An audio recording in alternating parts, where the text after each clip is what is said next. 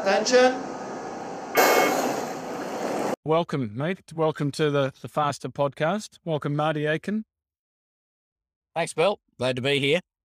Just before we start, a reminder for those listening on the podcast or on Facebook Live to subscribe and recommend the podcast to others. We find most people find out about the podcast when they get recommended by others. So if you could like and share, give us a good rating, that would be pretty good. If you feel like doing that, that would be fantastic. And for those live on the Masters Rowing group, please send any questions you have in the chat. So, Marty, before we get into all the good stories, how would you describe what you do, mate? Well, currently, I'm working for the Swiss, but normally I'm retired. So I retired. My last coaching job actually was Athens in 2004. That's right. Now I've got to remember back that far. And then I had a job then at the Scottish Institute of Sport as the performance director. So I was in charge of 8 sports there. And then my last job, which I finished 8 years ago, was at the Victorian Institute of Sport, whereas I was the performance manager there. So in charge of 14 sports and about, I guess there was 20 coaches and 350 athletes. So it was a pretty big job. And so I retired and I've come back now. I came back in 2019 to help out the Swiss for 8 months, in charge of the under 23s and the juniors, because the head coach for that area was moved up to take one of the Olympic boats. And so they had a shortage of coaches. So Christian Stoffer, who's the performance manager and I guess he's the CEO as well of Swiss Rowing, he asked me if I'd like to come across. So I did that. And then because of COVID, I haven't been back, but I'm back now and I've been back for a month and I'm actually coaching juniors and under 23s again, but not in charge, which is good for me. So it's nice and relaxed. Unbelievable. So, you've been coaching for so long. What keeps you coming back? I mean, you're retired, you're driving around Europe, you're visiting different places. So what keeps you in rowing, mate? Well, I started rowing when I was 12 years old. I was coxswain to start with at school. And then I've really stopped full-time rowing, if you like, with coaching and things I said in 2004, but it's still involved in the sports. I mean, at the Scottish Institute of Sport, obviously there wasn't rowing, but the Victorian Institute of Sport there was. So Chris O'Brien, who's a pretty famous coach, he was working for me and a couple of other coaches. So sort of always been involved in it. And on retirement, one thing I did do was I was selected for the Rio Olympics for the Australian Olympic team. So that sort of got me back in a little bit. And I thought, well, why not? Why not do a bit of coaching when Christian rang me?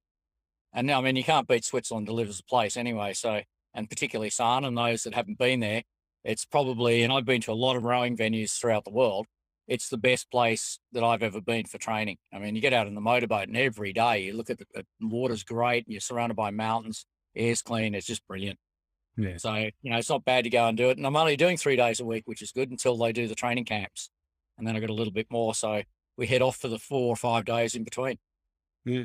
How did it all get started for you, mate? When did you first? Well, I was actually playing cricket, and for some reason and those who don't know, there'll be a lot of Americans, I guess, who don't really know much about cricket, but the cricket, for some reason, they put me as the wicket keeper, and I was the smallest guy in the whole team, and I kept getting hit in the head with the ball.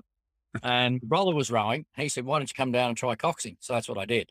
And I did that from, I was 12 years old when I started. And then I also coxed at the club. And then I was cox in the national junior team at the World Championships and the national senior team at the World Championships. What year was that, mate? What year was that, dude? Yeah, 1973, I was still at school. And then 1978, I made a comeback to coxing when I was asked by the guys from our club. And we were selected as the Cox 4. So I went to the World Championships in Carapiro. But I'd already rowed myself. And at that point, I turned lightweight, but I wasn't a very big lightweight. So I was usually stuck in the bow seat of the 8 just to make up the weight save the weight for the rest of the guys there. But I was also racing on my bike as a professional at the time. So you're racing on the bike as well. Yeah. I mean, in Australia, as a professional, I was teaching, but I was only teaching probably 10 hours a week. And then the rest of the time I was running the rowing program for the school, as well as at Mercantile Rowing Club as the head coach. But had plenty of time in the school holidays and things and if I wasn't coaching, I was usually out on my bike. So I'd end up racing. And once you turned 23 in Australia back in those days, you had to turn professional. So there wasn't any racing really, except for masters, other than that. And so I just joined that and did the racing on the road and on the track, and I loved it. It was great.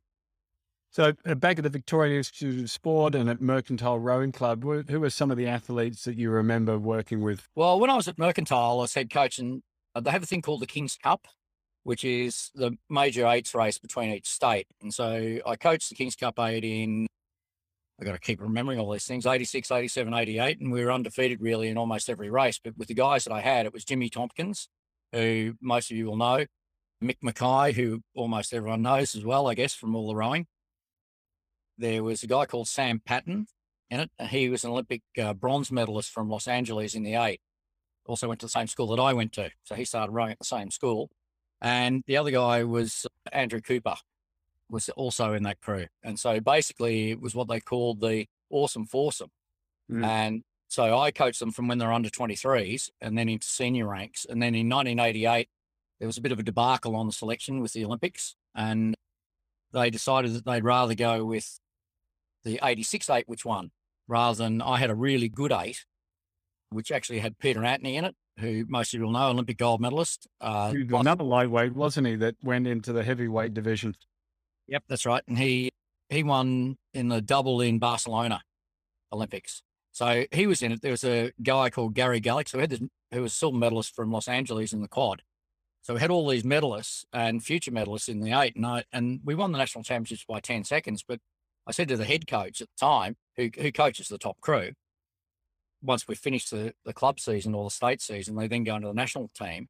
And I said to him, you should take this 8 because it won the national title by 10 seconds. You know, it's got all these guys. And he said, oh, no, I'd rather go with the 86 8, which had half of those guys in it and another group of guys. And they came 5th at the Olympics. So it was a bit of a debacle, really. I didn't need to coach the crew because I had the under 23s, but I felt that was probably a real loss. And all the guys after that were really disappointed. Jimmy and Mick and the others were all pretty disappointed, so they retired. And when they retired in 1988, at the end of 1988, I then was offered a job at University of London as the head coach. So I went there. And then the guys came back actually in 1990 and rowed again. And that's how they formed the Awesome Foursome. Yeah, then they went on in 92, 96, and then Dragin came in, didn't he, in 96? Yeah, Nick Green came in as well because Sam Patton was doing medicine at the time. So he rowed in the World Championship crew. And I think they won the Cox 4 that year in 1991, it was. It might have been 90 or 91, anyway, around that time. And he was doing medicine, and he was told that if he didn't stop rowing, that he'd have to start his medicine course again. He's now an orthopedic surgeon. So needless to say, I think it took him 14 years to finish medicine, but he got there.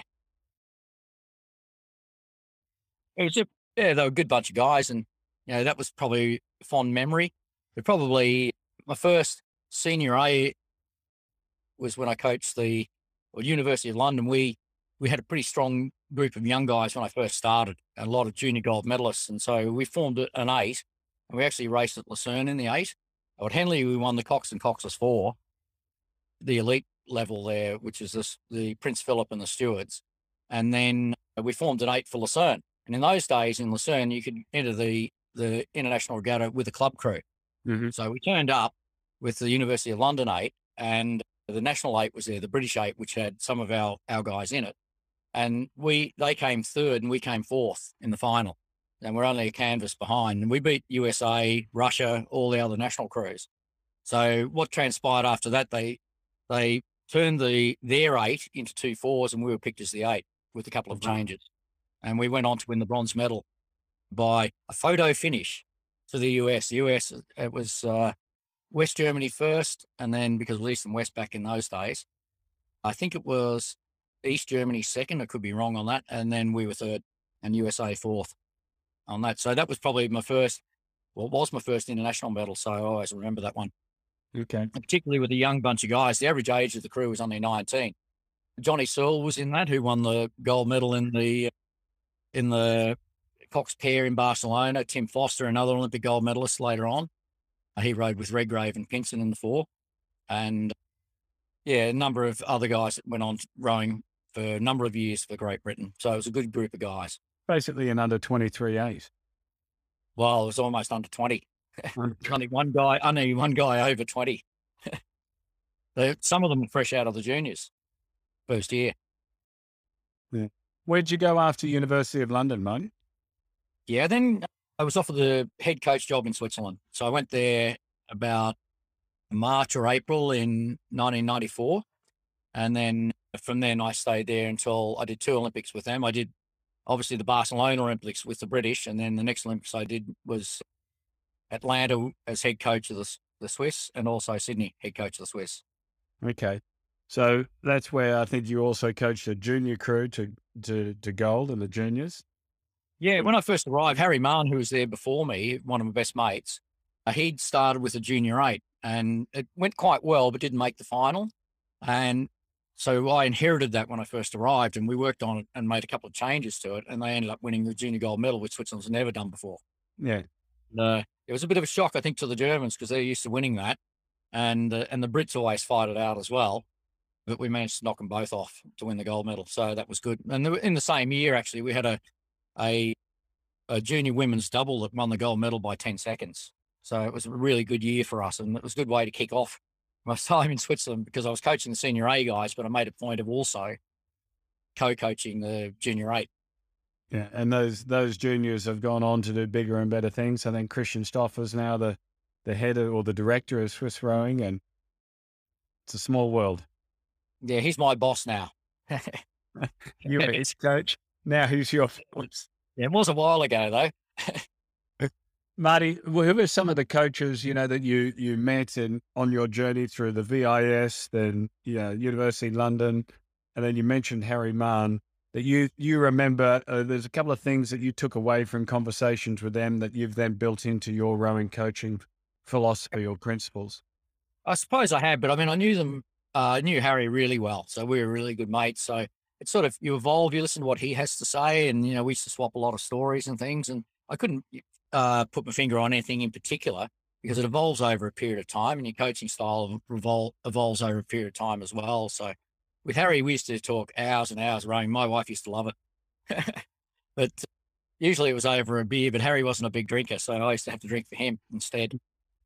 He was good. The other guys that I had conversations with over the year, Chris Korsanowski in the US, because I went over in 1988. I had an Australian 8 that raced against, we were invited to the US because those guys didn't go to the Olympics. We actually went to the US and raced there, and Chris was coaching the American 8, just won the world championship the year before.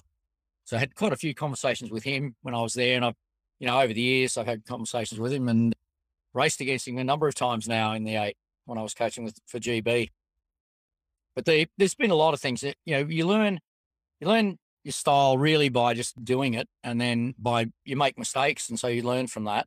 But also it's good to have someone like Harry or back in those days to say, okay, particularly with the Swiss, how did you handle this bit? How did you do that? Because the politics are, in most countries are always fairly difficult. The other one that probably has influenced my current coaching a fair bit is Chris O'Brien, because Chris O'Brien worked for me, and he's easily, as in my opinion, the best coach Australia's ever produced, without doubt. And sadly, he's not coaching anymore. He's actually the performance director for Australian gymnastics, of all things. But it's a pity because it'd be really good if he got back into coaching. But Chris, I looked at his programs and we discussed quite a lot. And so a lot of my programs that I'm doing now are very similar to what he did. Although in the Swiss system, the program last time I was there and this time, the program's pretty well set, but you can, from the head coach of each group, but you can actually modify it a little bit as well along the way. So some of the things that I've introduced into the program, for example, the other day, the junior trials, the 8 didn't make the final. And so as a coaches, we were talking about and going, okay, what are we going to do with the 8 tomorrow morning for training? Because there's only 7 8s and they're a young group of guys, and we just thought we'd give it a go for a bit of experience and see how they go. So what I sent them out to do was a piece that Harry and I discussed at one point, and he used it with his Olympic 8 a couple of times. And that you do 15 seconds on, 15 seconds off. And I introduced that probably and that was after Harry and I discussed it. And we're looking at some kayakers and what kayakers were doing. And so 15 seconds on, 15 seconds off, and you do 5 of those, then you have a 5-minute break, just paddling and then go again. And what that does, I tested that years ago, and if you do that, in 15 seconds, you don't build up much lactate. So after probably the final set 5 times 5, you do, And after that final set, the lactate peaks at about 2.5 millimoles, and that's it. So you can do repeated efforts at quite high stroke rate. So it's about 15 seconds flat out. So you running start and you hit quite a high stroke rate by the end of the 15 seconds. So it's 5 or 6 strokes, depending on the stroke rate that you're doing. But you can keep repeating that. And the cost in lactate's very low. And something we picked up from the kayakers, and Harry and I sort of worked on that. And then he used it a number of times in I've got to think which year now, 2000, when he was coaching the British 8 that won. And I remember that one time when he did that was actually in Sarnen when I was there with the Swiss team. And so we discussed that a while ago, and then I'd been using it, and then he started using it as well. So there's sort of things that you learn. You listen to what the other guys have to say, and then you use it, your own way, really. And I've been coaching that long, it's really hard to remember where you get most of the information from. But I'm always keen to learn, and I certainly learned a lot from Chris O'Brien as well. Do you have like a menu, a black book where you just write down this stuff down that you turn to, you think, okay, here's some good sessions I used to do? Or is it all just coming from the grey cells? It comes from the grey cells, because I do remember. I mean, it's really funny being back coaching again, and there's all sorts of things. Like the other day I was coaching the junior double, had a bit of a shocker in the second 500 of the race. They run the heat, and then they had a bit of a shocker in the next race and in the semi-final, and didn't really get going. And they didn't lose any distance in the last 1,000, but they were 4.5 seconds down. And whoever the lead of the race, there were 4 crews across, and it was changing, but they weren't losing any distance. So they had to pull out of the bag. What are you going to do now? And so for me, it sort of comes automatically. And so I had to rev them up basically and get them to really go in that first. And, I can't repeat some of the words I was using, even though the Swiss can speak good English. I think they understood what I meant. You sort of rev them up, and that's the sort of thing that comes from either your instinct or it comes from you've done it before. And rev them up, and they won the small final by 5 seconds, just got out really hard and just cleared off basically. But that's sort of thing that, you can't pre-plan, and you just have to know what to do. You can't write that down. Okay, the crew lost this, so therefore you have to do that. I just know, from my experience, and you learn, and I don't tend to forget much. And so I've had to use that on the odd occasion. I mean, one of the most interesting one was speaking about Chris Kosinowski. I was coaching the British 8 in 1991, and we finished third in Lucerne, and we're only a small margin behind. I think it was Germany and Canada. And I think we beat the US anyway. So I was there at the World Championships, and we had a shocker of a heat. We were favourites for the heat, and we came fourth. China won the heat, and we came fourth. So I had to basically find a way to turn this around. And as I went up to have a look at the draw for the repechage, because it was first 2 from the repechage, Chris Kosinowski came up, and he looked at the board and he said, "Oh, good, we've got you." Sorry? We've got you. So we had Canada and the US and ourselves in the one repechage. So we'd had a shocker in the heat. So, and Johnny Searle was in there, Greg Searle, there are a number of good oarsmen in there and in that boat. And even Martin Cross, who everyone will know from the commentating. So Martin Cross, that was his thing. There's a guy called Richard Stanhope, whose last medal was 1980 Olympics, silver medal in the 8. So a couple of old guys and a whole lot of young ones. Anyway, so that really revved me up when Chris said that. So, oh, great, we've got you. Meaning, in other words, oh, that's an easy repechage for us. So we made sure it wasn't. Yeah. And Chris didn't make the final. But I actually, for the first time ever, I sat down with the crew, and the pretty experienced guys sat down for 2 hours in a room, and we nutted out what we were going to do. And what we came up with was a solution for the start, which actually is one of my secrets. I'm not actually going to tell anyone. But we came up with a tactic, and we got out of the blocks much, much better than we did, but we were still behind. But that wasn't the point, because we're pretty strong through the rest of the course normally. And so we saw off the US about halfway, and we lost to Canada by probably a canvas. And that, so therefore we went through to the final, and we got the bronze medal in the final behind Germany and Canada again. So we had to turn that around. But I've never done that before or since, sat down with the crew, but just the sort of thing that came into my head. Okay, what am I going to do? And sat there. And, I do like to talk, as you probably guessed, but also it was input from pretty experienced guys in that crew. And it's something I'll never forget, because I've used that tactic a number of times since. But that was something that I invented. And it was just through talking with the other guys, and we came up with this solution. And it's something I've shared with the Swiss on the odd occasion when I've been coaching them. And so I remember back to last time I was here in Switzerland, 2019, we didn't lose one start after we did that. Every time we went out and on the weekend, most of our crews were pretty quick out of the blocks. Obviously not my double though in the semi-final. I think they were a bit complacent. I think most of the crews were pretty quick out of the blocks. That's if we could see them on the TV, mind you. Yes, that's right. Yeah, well, they are these days. And so if you're not onto it out of the blocks, then you're wasting your time. Basically, you've got to be in the race for a start. And Jürgen Grobler, I forgot to mention Jürgen. Jürgen, I worked with Jürgen for a number of years in the early days when he first came out of the East Germany. And we shared room in a couple of regattas and things. And so I picked his brains about the program. And my basic program evolved, and same with the British program, evolved from his program. And it hasn't altered a lot over the years. He just refined it a bit and things like that, but it's still a really good program. How would you describe it, Marty? It's mainly endurance work. So basically the program is you'll do steady state rate 18, or in single you do it at 20, but rate 18 with a boat speed. And so you'll do 20K or 22K in the morning. Then in the afternoon, there might be, or after that might be weights. And then in the afternoon, you do another 20K or 18, 16 sometimes. Next day, 20K again. And there'll be some pieces in that, but only 12 stroke pieces or 20 stroke pieces sometimes, but not many. But then there'll be some sort of work out of the boat, usually a bike ride or something, and then another row.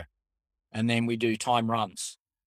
So time runs would be on every third day, and that's done on the prognostic times. So you might do 3 2000s. So you do the first 1,000, let's say at 20, the next 500, 22, then 24, they row back to the start.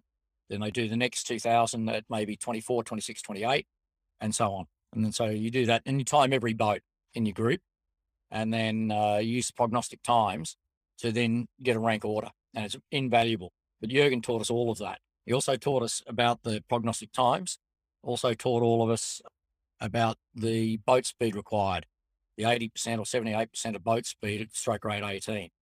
And that's 80% of the prognostic.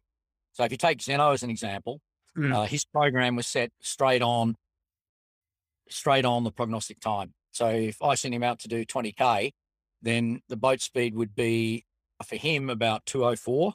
And in the mornings we do 202, and he'd rate 20. It was interesting with that because I timed in Sydney Olympics. Rob Waddell was on the same course and the same time training when we were.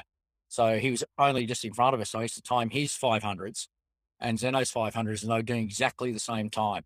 And no other sculler in that field was doing that. So they were doing 202s.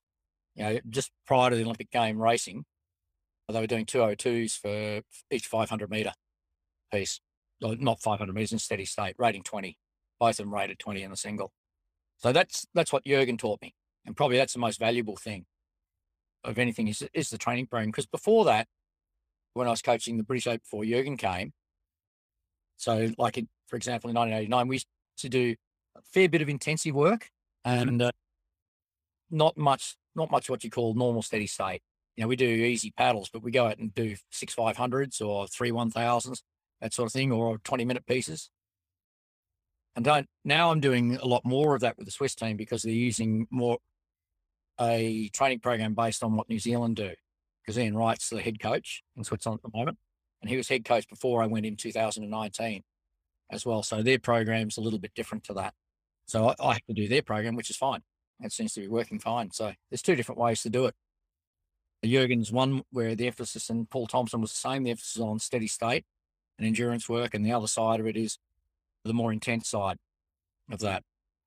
Marty, can you share a few experiences, what it was like coaching Zeno? So you took him up to 96, gold medal, and up to 2000, silver against Rob Waddell that you were saying. Yep. What was that like? What did you pick up that Zeno was doing that other rowers didn't do, and what it was like to work with him? He was great to work with. I mean, he's actually, despite the fact that he sounds a bit loud, he's actually quite a quiet guy. And I think he sort of comes across a bit loud because he went to Brown University and to adapt there. They used to have a go at him about his accent. And so he sort of thought of a way of doing that was just sort of being a bit louder. And in your face slightly more, but it's not like that normally. And when you get to know him, I mean, he's the best guy I've ever coached, clearly from the point of view of dedication. If you told him to do things, he'd absolutely do them. And so when I was coaching him, I'd be 4 weeks in Switzerland working there, and then I'd fly over to Newport Beach for 2 weeks and coach him for 2 weeks. So that's leading up to 96. And then he would come to Switzerland for 3 months and actually live in the house. So we had a rowing centre there. He'd live upstairs, but there was no one in there during the week. All the rowers used to work or train from the clubs during the week. And so I said to him, well, okay, mate, you can eat with us, but I'll do the barbecue. Julie, my wife, will do the salad and you'll do the dishes. And he was fine. And he was great. And probably the easiest guy I've ever worked with. And the only guy I've ever coached that used to say, come in, get out of the boat and say, thanks for coaching. So, you normally get that. But his skill level and his ability to train was amazing. So I'll give you a funny story. His mother was a bit worried when he was in Newport Beach because he was training all the time. And his mother's pretty gregarious, or she was. Sadly, she's passed away. But she decided that he needed to meet a girl. So she said, right, I'll pay for a fitness gym. You can go along to the gym. Go along 2 nights a week. I'll pay for that. You can meet a girl there at the gym probably. So then I said, right, I'll do that. And we're already doing weight training. He rang me up and he said, Mum said I should go to the gym. And I said, well, you can do that if you like it. It's up to you. I don't care really. You're already doing 3 trainings a day, but you can do 4 if you like. And so he did. He went along anyway. So I went over the next trip. He said, come down to the gym and have a look, see what I'm doing. So I go down to the gym and there he is doing crunches and back arches for an hour non-stop, right? Because he wanted to get a 6-pack. And so needless to say, he didn't meet a girl down at the gym. So, but that's the sort of thing he did. 2 nights a week, he'd go and do an hour of sit-ups, crunches, back arches, the whole lot. And that was an extra. So yeah, he was amazing capacity to train. And the skill level in the boat, for example, we did a little bit of K1 kayaking, because K1, and when you first do that, because out of the boat club in Newport Beach, it was also the kayak center. So the US kayak team was based there. So we got hold of a K1, you take the seat out so the balance is a bit better. But in a K1, you have to keep your nose in the middle of the boat, and otherwise you'll tip in. That's if you're learning. And so he learned a lot about balance and about keeping your head still, or, in other words, the nose in the middle of the boat. And then eventually he could paddle, not after very long either, he could paddle it with the seat in. Because if you take the seat out of K1, it lowers the center of gravity. With the seat in, it's a bit higher. And if you've ever tried to paddle a K1, it's not so easy. They're very tough. Particularly at low speed. But he was able to do that. So we incorporated that in training. That was his suggestion. Okay. But we used to bike ride together quite a lot, which was good. So we could do a lot of training together as well. And his program was pretty tough, I've got to say. But it was a lot of endurance, and that's what we built. And then when we did the pieces, they were always high quality. Really. So the endurance to high intensity mix, what was it like, Marty? Yeah, same as Jürgen's program, basically. As the one I described before. So you got the endurance for 2 days, and then we do the time runs. So Newport Beach, we had markers there's not a course there, but it's in the marina. So we had markers of where he'd do the rate change, but I'd be in the motorboat anyway. And we couldn't compare him to other boats until he came to Switzerland. And then we do the time runs. And of course, I had the Gear brothers at the same time. And so within the team, I remember we were in Oak Ridge and we were doing the time runs in Oak Ridge, and the Gears and Zeno had basically the same percentage, the highest percentage in the team. And both of them obviously turned around and won the Olympic gold medal. Yeah. So in the same year. So it was good. And they were another group that I did all the technical coaching for, because their coach wasn't actually a coach. He was more a manager. And that's what they needed, because the 2 brothers used to fight hammer and tongs all the time. And so they needed a referee. They needed a referee. I'll give you an idea. Like Marcus and Mickey, they used to have I think Mickey was the one behind this, had an imaginary line in the middle of the boat. So when you washed the boat down, he only washed his half. And then the other half had to be washed by Marcus, but that's brothers. And but it was great having 2 Olympic gold medal boats, or prospective gold medal boats, because it gave us a yardstick.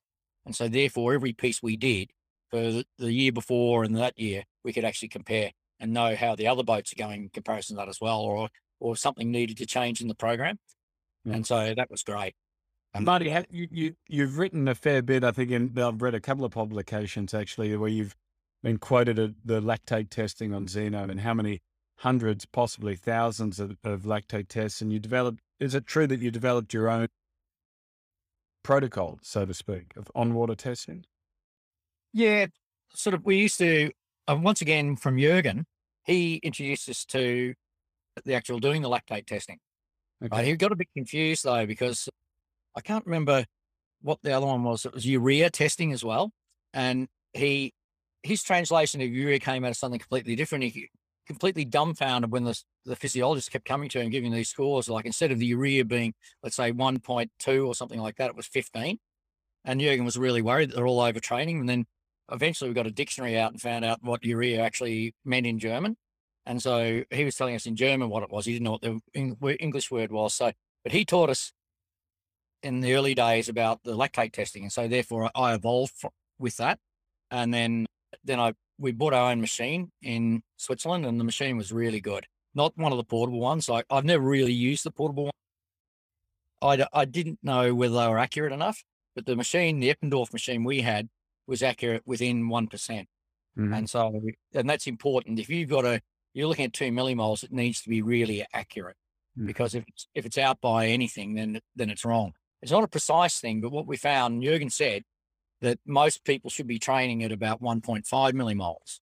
That was the starting point. And then we worked in the area from that point on. When I went to Switzerland and I had the machine and I was doing it myself rather than the physiologist, we were able to determine what we felt was the best lactate. And then we could test that by doing the step test. So you do a step test up to, and where it crosses the anaerobic threshold at what we call 4 millimoles, but you see a breakaway point. So you do step test, and this is really testing memory now. I think in Switzerland we did 6 4-minute steps. And so the first one might be at a split of 2 minutes and then going down. And then each step you have in between the steps, take the lactate. And then you'll see at one point, all of a sudden the graph starts to rise really quickly. Yeah. And that's where anaerobic threshold is, around that point before it starts to rise. And so if you combine that, we could test that and then do the training, test the training, and then find out whether the program was working or not, because you try to shift that graph to the right. So in other words, you're producing more watts on the ergo for less lactate. So you did the test on the ergo or on the water? No, we did it on both, but it's really difficult to do it in the boat. All we did in the boat was actually set the boat speed and then take a lactate. That's all you could do. And setting a boat speed, you need a place that the water temperature stays the same. So we didn't have GPS in those days, and it still applies to GPS. If you row in cold water, it goes slower. But the good thing about Newport Beach was that the water temperature stays almost the same all year round, and it doesn't really alter there. And so I used to take the water temperature and then know that, and it really didn't alter much. So I just left it, because seawater anyway there, and the currents alter in different times of the year. So for example, one of the currents comes down in the summer and the other one comes up in the winter. So it sort of balances out, because water temperature and boat speed are quite critical. So in winter, if you try and do 202 in a single, you're not going to be able to do it at stroke rate 20. But Zeno, I was able to do that. With the rest of them, we had to modify that. So it's difficult to do it in the boat, but the most accurate way of doing it is on the ergo, doing the step test. So when we went to GB, we did 3 6-minute steps, I think. It's quite a while ago now. I haven't had to do a lactate test like that since 2004. So it was a while ago. And the junior squads you're working with, they don't bother with the lactate. They don't have a machine and they don't do it. So they're doing a different program. It's more intensity. That one was really purely based on the East German model, which is the endurance. And there's 2 different ways to do things. There's no doubt. I mean, New Zealand do it a different way, and they've been really successful. Jurgen's done it his way, and he's been really successful. Paul Thompson's done it his way, which is similar to Jurgen's, and he's been really successful. So there's 2 different ways really you can do it, and there's probably a middle ground as well. But the only one that you can really test to see if it's working is either you look at the 2,000 meter ergo score, and really that doesn't shift much. In a season, you'd be lucky to get the top guys moving much. But on the lactate test, if you're doing endurance work, that lactate test is really good on the ergo. And we used to use it. The doctors would look at it. We give them the results, because we do it once a month, and the doctors would get the results. And so if someone came down with a flu or a cold, we'd test them, and then test them about every 3 or 4 days, because it's sub-max. So we'd only really push them to 4 millimoles. and then see if they could get the graft back to anywhere near it. And so they're ready to train again. So the doctors, Anne Redgrave, Steve Redgrave's wife, was a doctor in Great Britain. So we would send the results to her, or Richard Budgett, who's now the Olympic doctor. So we'd send the results to them and they'd tell us whether they thought they were ready to go. I mean, we could see it, but we wanted them to confirm rather than push them straight back into the boat again. So it was really valuable from that point of view. Yeah, Marty, you know all about cycling. They do huge volumes, a lot more training probably in hours than a rower does. But rowing is probably close to maxing out physiologically. Like everyone's pushing the limit in a lot of countries. What's the next step that we need to take as a sport to really start to put a dent in the world's best times? Because they appear to have plateaued for a while now. Yeah, it always does that. And then all of a sudden there'll be a rush again. I mean, sometimes they plateau because you're not on a course that's fast, right? And Lucerne was traditionally the fast course, but it's not often you get a tailwind there. You know, it happens, but not all the time. Also, you need the water temperature. So a course needs to be warm, and it also needs to have a wind. I mean, the other day in Varese, the double rode, I think 6:24 junior double. That's 6 seconds off the world record. And wind wasn't very strong at all. So that course is fast. So if you get a good About 21 degrees, I think the water, wasn't it? Yeah, it was pretty warm. But yeah, the question was, okay, what's the next step? Well, personally, I don't really know what the next step's going to be because it'll evolve at some point. But the technology is not really changing very much. So the boat's weight's obviously set. It's down to really training. And at the moment, it's training 3 times a day. All the top guys and even the juniors training 3 times a day. Not when the juniors are at home, but on the weekends, they're doing, juniors and senior Bs are doing three training sessions a day. So 2 in the boat and 1 on land. Another way that we used to do things was do a lot of cycling when I was coaching, and the Swiss are doing that at the moment as well in the program. And a lot of the countries do that. I think because I was racing on the bike, I introduced that back in Australia, and Jimmy Tompkins and those guys we used to have Sundays off, but Sundays wasn't really off because we used to go bike riding. So we go and do 85 Ks or something. And I invited Jimmy and one of the other guys to do a race on the thing. So they couldn't have a number on because it was the pros of club race. And all the other guys, there must have been 80 guys start. I said to them, okay, so they're probably going to grade this. It'll be A, B, and C grade. You can go and C grade. So they turned up, and the club decided to have a mass start. So everyone was together. So we headed off, and I think there were 20 of us left after about 50 Ks. And it was about a 120 K race, and we're on a circuit. And next thing you know, Jimmy Tompkins comes up through the bunch, and all the guys go, who's this guy? And I said, oh, it's just one of the rowers. No worries, he's not racing. And apparently one of my mates was at the back and got him to sit on him. So he just sat at the back while we were all swapping turns. And so I said to Jimmy, you better get on the back again because we're about to go hard up a hill. And that's the last we saw of him, actually, but he did a really good job on it. But the cross training is something I think that is really important because it's interesting. You know, you can get boring in the boat, you can get injured in the boat. Ribs are the most common thing. So you need to have another alternative. And cycling, fortunately, has been one of those things that I've used a lot with every team I've been in. And also with the Swiss, I started doing cross-country ski camps. We got free accommodation in Davos and St. Moritz from the Olympic Committee, and no one was really taking it up on the other sports. So we'd go there for 3 or 4 weeks training camp and just go to Davos and then sometimes St. Moritz. So they do cross-country. I know the Norwegians no doubt do that. But a lot of the countries are doing that as well now, if they're in a Nordic country or if they're in a European country with enough snow. But the cross-training is something that can really help rowing. And specifically, we do the cycling because it's a low impact and you can do it for long hours. So, for example, when I rode with Zeno, he'd do 20 Ks or 25 Ks in the morning, and then we'd ride for 4 or 5 hours in the afternoon. Then he'd go back in the boat again sometimes after that. So if we did a long session, we'd do on the bike. Quite often it'd be 3 hours and then do the row, or sometimes we'd do longer. In fact, we did a race one time in Tucson, Arizona. I was on my bike and he had his wife on a tandem, and they, so every time we got on the flat, I'd sit behind him, and every time I got to the hill, of course, the tandem's not as quick up the hill. So then they catch me again on the flat and I'd sit back on again. We did a 100-mile race that day. So yeah, it was good fun. Yeah, you're But that accumulating a cross-training, lot of endurance, aren't you? And like you said, yeah, low stress, but yeah, working. that's right. And then obviously weight training. Mm. We used to do a lot of heavy weights, and then we went to endurance weights because of injuries. I mean, when I was coaching Tim Foster at University of London years ago, and in the British, he hurt his back doing heavy weights. So we decided to phase that out. So he hurt his back for the first time. He hurt his back a number of times actually in the early days. And not sure I think he did have an operation on it, but we phased out that and went to endurance weights. And now it's back to heavy weights again with a lot of countries, which is good because we've now got strength and conditioning coaches, whereas we were the coaches. Mm. I remember with the guys, the original Awesome Foursome, when they were under 23 and those first couple of years in the senior team, that we used to go to the Hawthorn weightlifting gym. And that's actually a weightlifting club, and all the Olympic lifters were there. So they'd share the platform with those guys so that they do their set. Then our guys would do it in front of them and they'd coach them. They coached them on brilliant. correct technique. And we had a really good rapport with them. We used to go twice a week, and the coaching was excellent, with the Olympic lifters. So yeah, that was invaluable. And so that's why we started doing the heavy weights when I went to University of London. But as I said, with a few injuries, they were in there. They're actually doing, at the time I was told they were doing clean and jerk poker.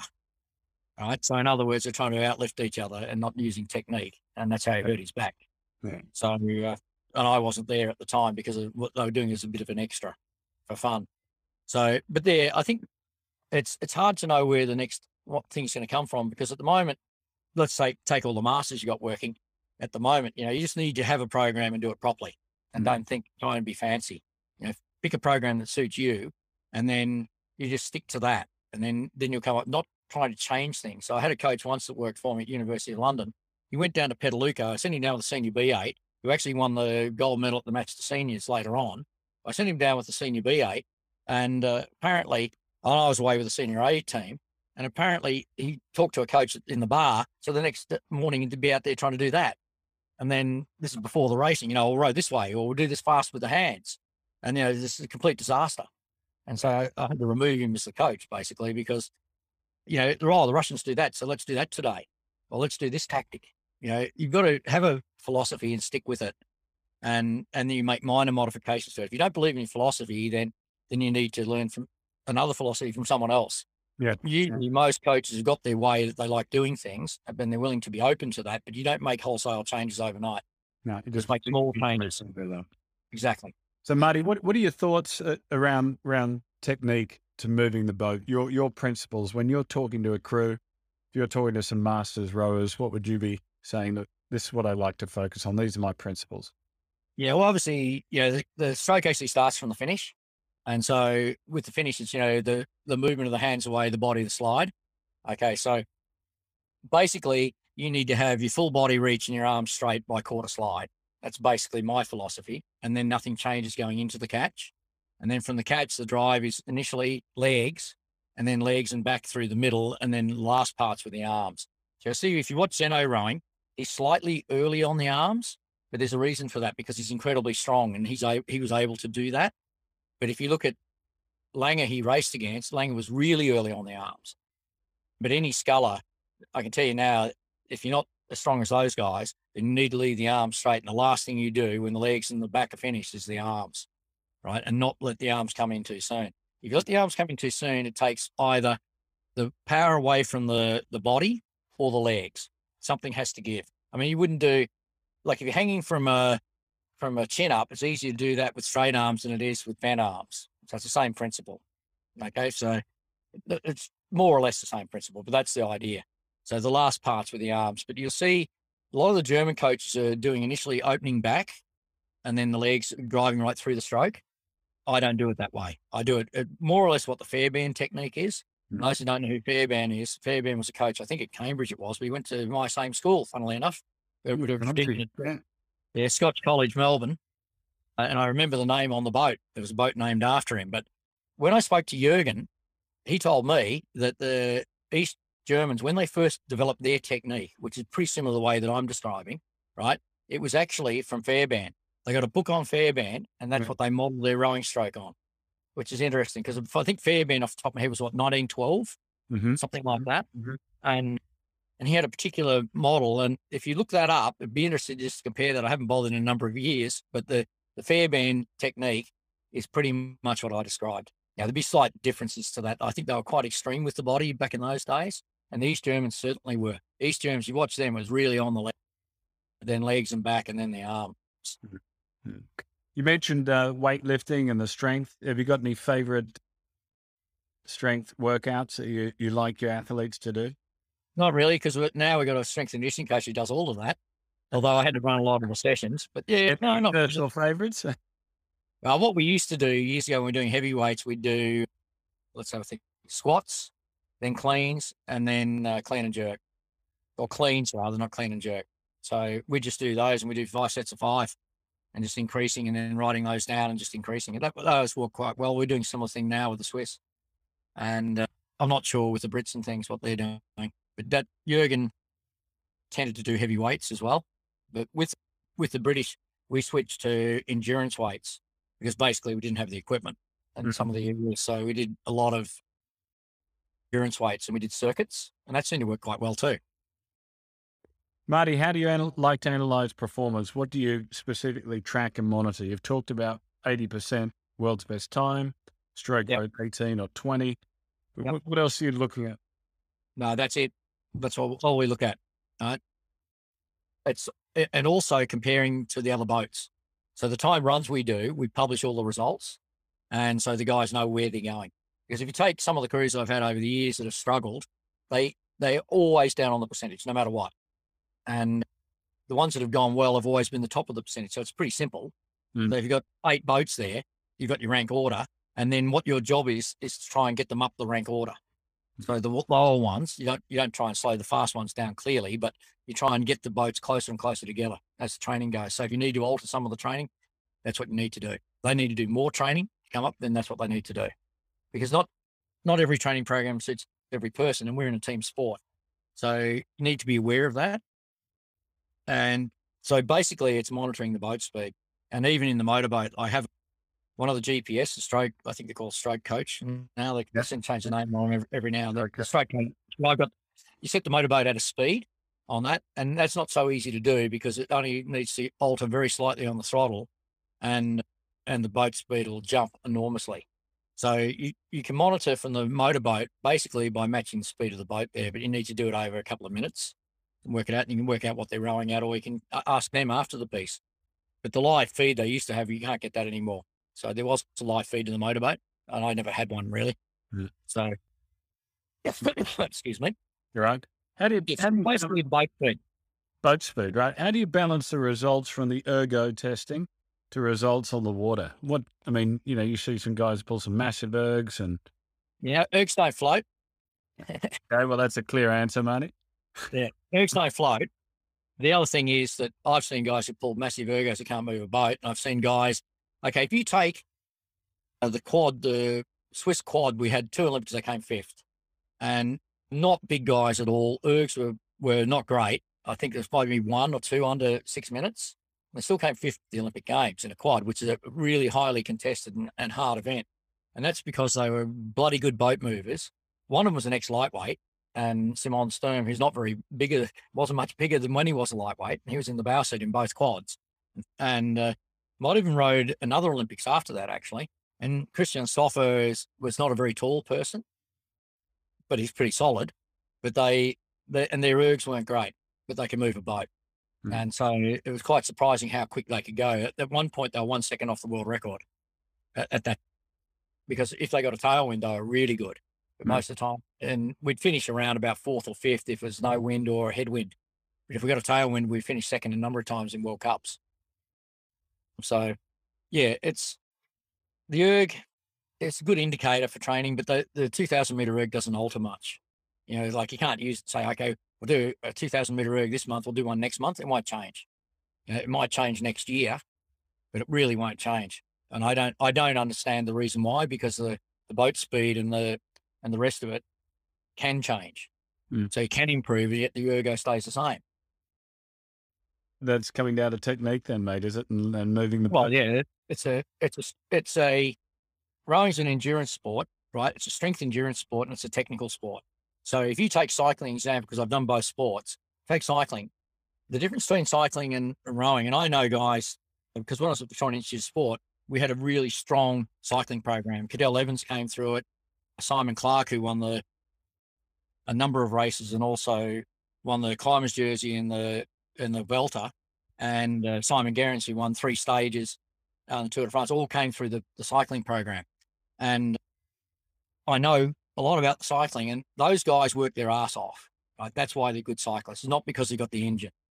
They really dedicated themselves. The cycling sport where it's not as technical. It is technical, particularly on the track, but it's not as technical. And so you can get a guy who, if he's willing to really train hard, they can get a long way in cycling.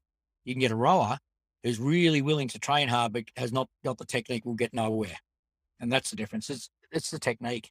It's a technical, very technical sport. And the top guys, you'll see them rowing all different ways.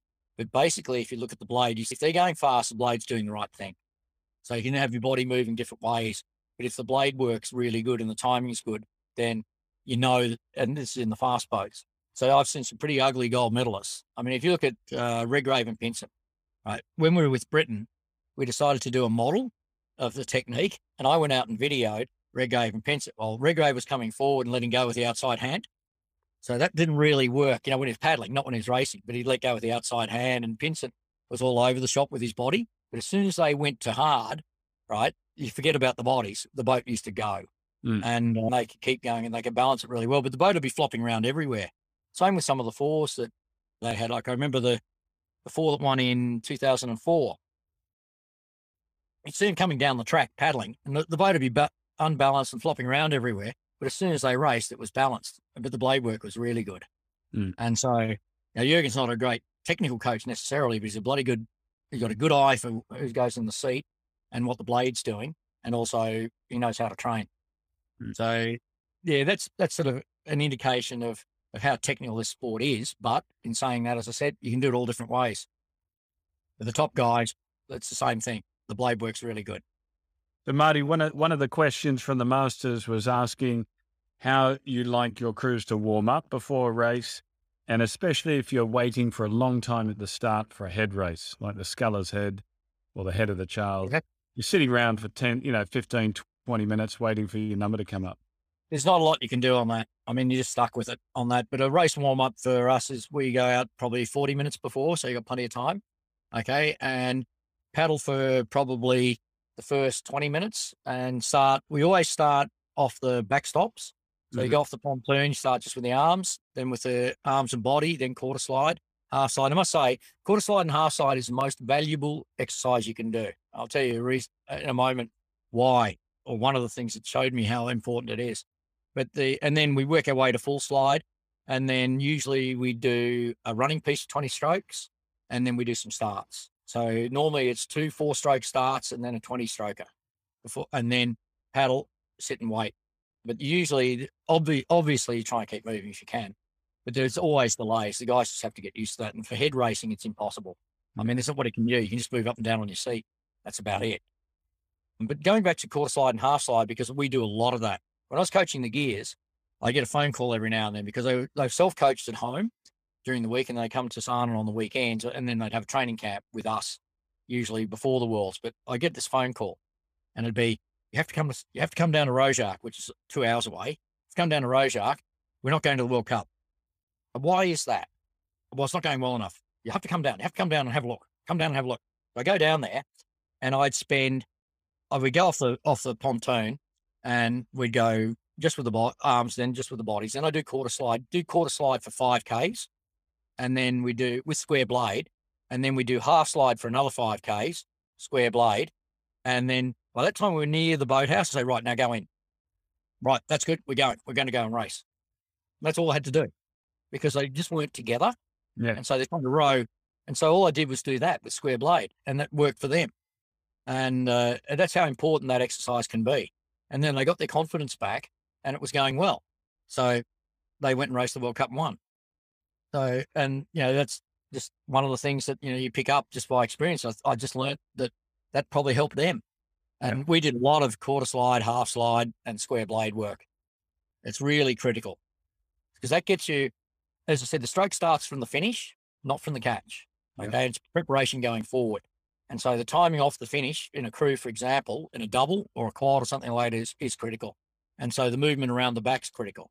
So you'll see many different ways of moving around the back turn. Some people stop there, and then some people have really fast hands. I remember back in 1986, I had the Australian under 23 8 and the senior A8 up in Canberra, and Reinhold Barchi was coaching senior A8 and I was coaching senior B8, and we did a lot of work together. And after that, they won the world championship that year. So it was a good person, good crew to train with. But when I looked at my crew and their crew, when we were doing racing pieces, and let's say I was on the land doing time, their 8 looked like it was rating 32 and mine looked like it was rating 44. And Yes. but you take the stroke rate and they both on 36 in the piece. And so how do they make that time? And I saw a lot of that on the weekend in particularly Turkey of all countries, going really good with their juniors. They've got a new coach from, I think he's from Serbia. So he coached Serbia and Turkey, and some of their crews, they had this Cox 4 we all looked at, and it looked like they had an amazing amount of time on the slide. And then I saw them paddle. And what was with the Australian 8 was that a guy, Steve Evans, was striking Australian 8. From Mossman. Yeah. Yeah, that's right. So Steve Evans was really quick around the back. So the handle came in and went away at the same speed, and then it was slow on the slide. And before that, when I was coaching the guys back in the club, Jimmy and those guys, we were actually quite slow around the back, and I've got videos of that.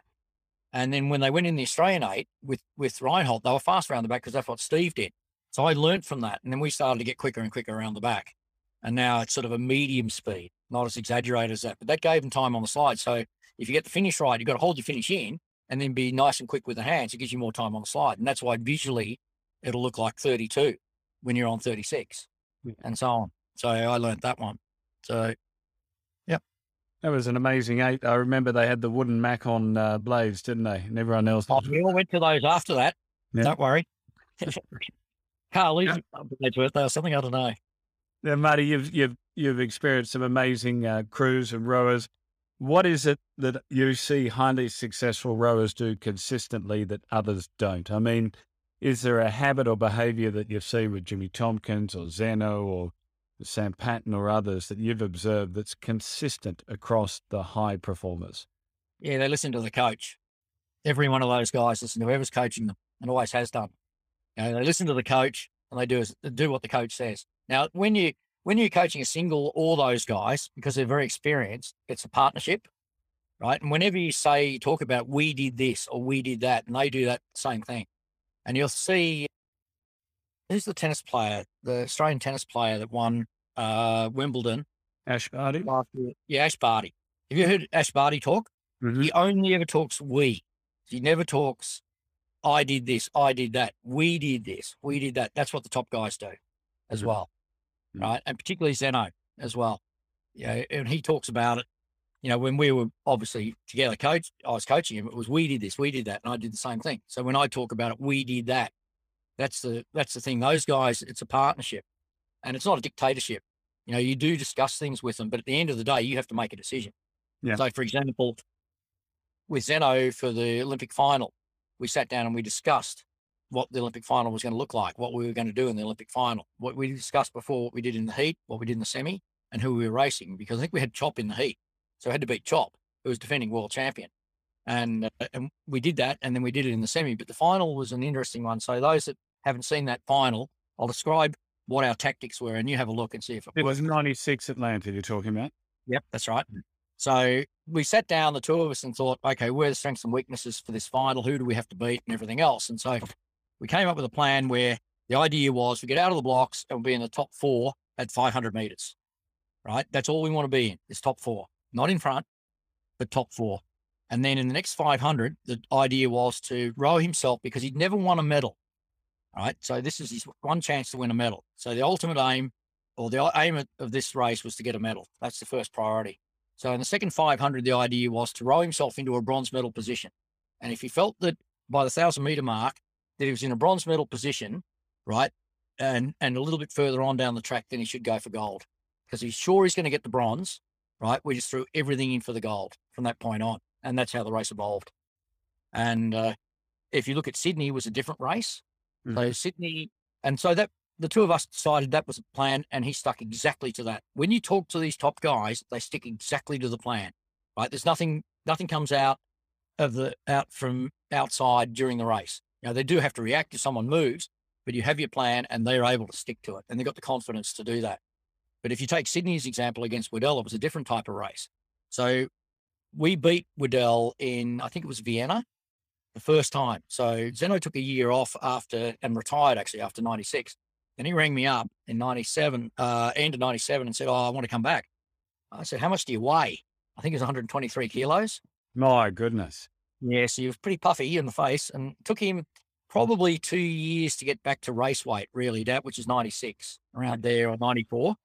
And anyway, so he got the silver medal in, I've got to remember all these, 98, 99 behind Waddell. And Waddell was well clear of everyone. So the tactic for 2000 was that we'd use something completely different. We'd let him go a bit. We'd go off hard and then let him go in the third 5, and then we'd attack him in the last 5. So we did that in Vienna, and we actually beat him. It's the first time he was beaten. And so going to the Olympics, we were going to use the same tactic. So the idea was in the final, he'd go out with him at the 1,000 meter mark, probably lead him, because he wasn't that fast in the first bit, but he was really good in the third 5. And so the idea was to let him go in the third 5, and then we'd have a go in the last 5. But unfortunately, when we got to the 1,000 meter mark, then I said he was feeling really good.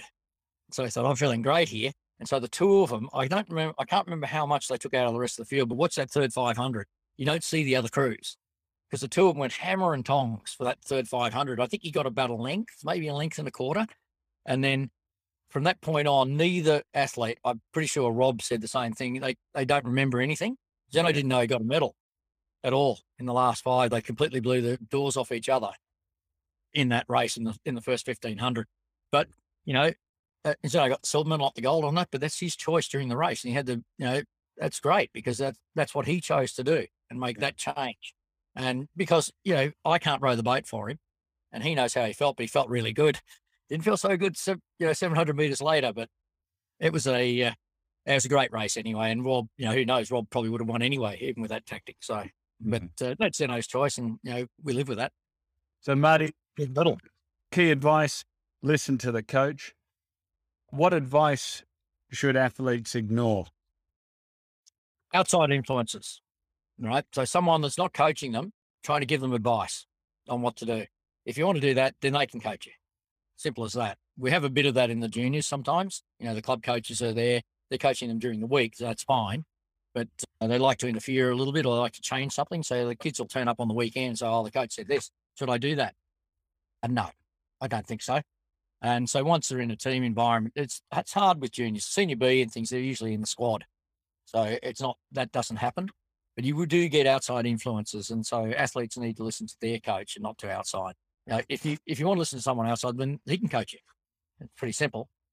So don't come and join us. He can go and coach you. See how you go there. Take the decision. If you're going to be in the national team, focus on what the national team wants.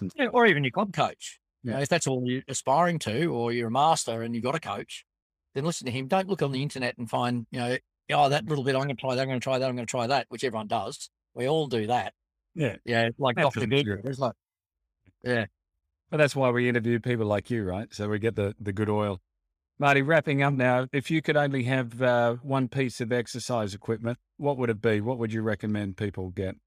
Oh, that's a hard one, really.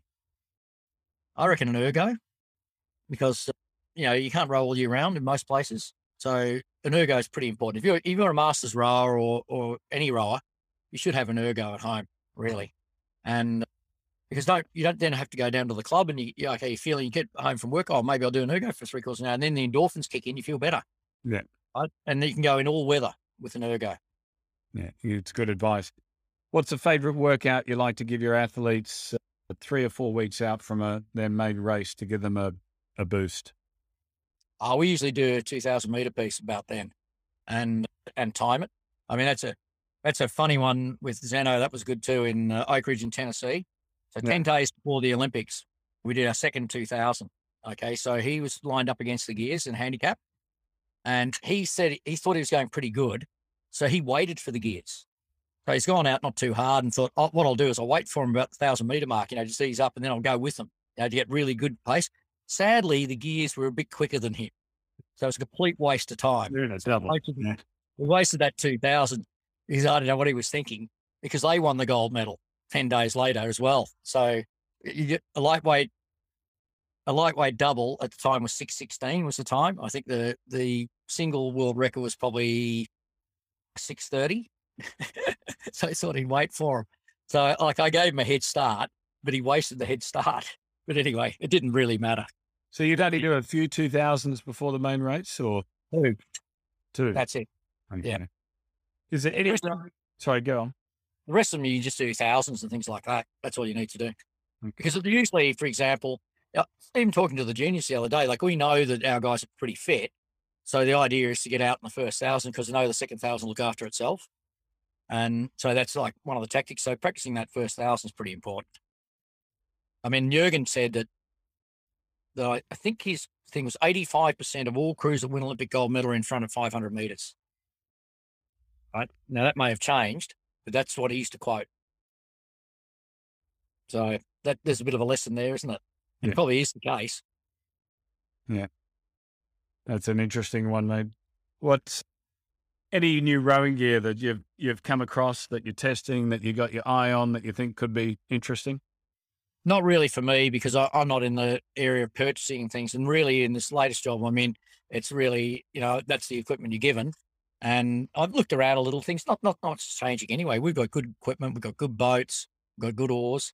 I mean, the other thing the kids were asking me about the other day was about the Macon blade, because we've got a girl in the under-23s that rows with Macon blades, right? And back when they first came out, at the Olympics in 92, the Germans did all the biometric testing on the big blade and the Macon blade, right? And they decided the Macon blade was better. So they turned up at the Olympics and came third in the heat. And I think they lost to, I think Canada, and I can't remember. It wasn't seeded in those days. So Canada, I can't remember who got the silver medal. But anyway, so they got third in the heat. So they swapped to the big blade, panicked, swapped to the big blade and got third in the final behind exactly the same two boats, exactly the same distance. So we could never prove that the Macon was, for example, any slower and the big blade any better. And I did a test with one of my scullers. So we were down in Livorno in a thing, and this Mickey Benniger, who won a silver in the lightweight single around that back, probably 95, I think it was. So what we did, we put a Macon blade in one side, we single with the right gearing, and a big blade in the other. Both of them Dreisig-Ackers, right? Big blade in the other. And then he was rowing in the canal, and I got him to close his eyes and the boat went dead straight. So what does that tell you? There's probably no difference. It's just the gearing's different on it and things, and you can get hold of it. The blades are shorter. If you remember, it was 12'6" for a Macon blade. Or 12'7", sometimes that, or 12'8". I don't even know what it is in feet for a big blade anymore in metric. But yeah, so it's interesting that, maybe Macon will come back. Who knows? Who knows, mate? They've got the comps. They've got all versions. Marty, any books that you've gifted most other rowers or recommend that people pick up and have a read? I mean, you mentioned Steve Fairburn. It's a great book if you can get one. They're as rare as hen's teeth. Well, maybe it's on the internet, isn't it? Must be transcribed on the internet somewhere. I don't know. There'd be pictures. Yeah, Tomo's book, Paul Thompson's book's pretty good. Paul Thompson, he's got a couple. I think he's got two. That's what I'd recommend as well. And there's Volkan Older's book, which I put a chapter in, but that's all got. All that stuff's still relevant. Still really relevant. I've got it up there. There's Rowing Faster. Good book. Yeah, that describes what I did in lactate testing with Zeno and the others, but also a lot of the other good coaches of the time are in there, and there's still, all the stuff's still pertinent. And some of the training's changed clearly, but the principles are the same. So that's what I recommend. Yeah, mate. Finally, is there anything I haven't asked you that perhaps I should? I mean, we could talk for a long time, I guess, but not really. I don't think so. I think we've probably covered most things, because I could go on forever because I'm paid to talk, Well, maybe that's what I say to the guys, the other guys. I said, my friends at home, they say, you talk a lot. And I said, I was paid to talk for 40 years. Now I do it for free. Oh, brilliant. Yeah. Anyway. Where can people find you, mate? On LinkedIn or Facebook or? I'm not on Facebook. I'm on LinkedIn. Okay. Not that I look at it that often, really. I'm not a big one for social media. Yeah. at all. But yeah, I mean, someone or on email. Yeah. Good on you, Marty. Well, thank you You've got very the much for your time, mate. Look forward to connecting with you again. And thank you for taking time out to speak with us tonight. Yeah, no problem. Thank you. Good on you, Okay. mate. Take care, Bye. Marty. Thank you. Join me next time when I'll be talking with one of the rowing world's most interesting people. And if you like this episode, you can subscribe so you never miss an episode in the future. Oh, and please, if you like it, leave us a 5-star review. That really helps us out. You can find out more about our unique training system and high performance coaching by visiting whchambers.com.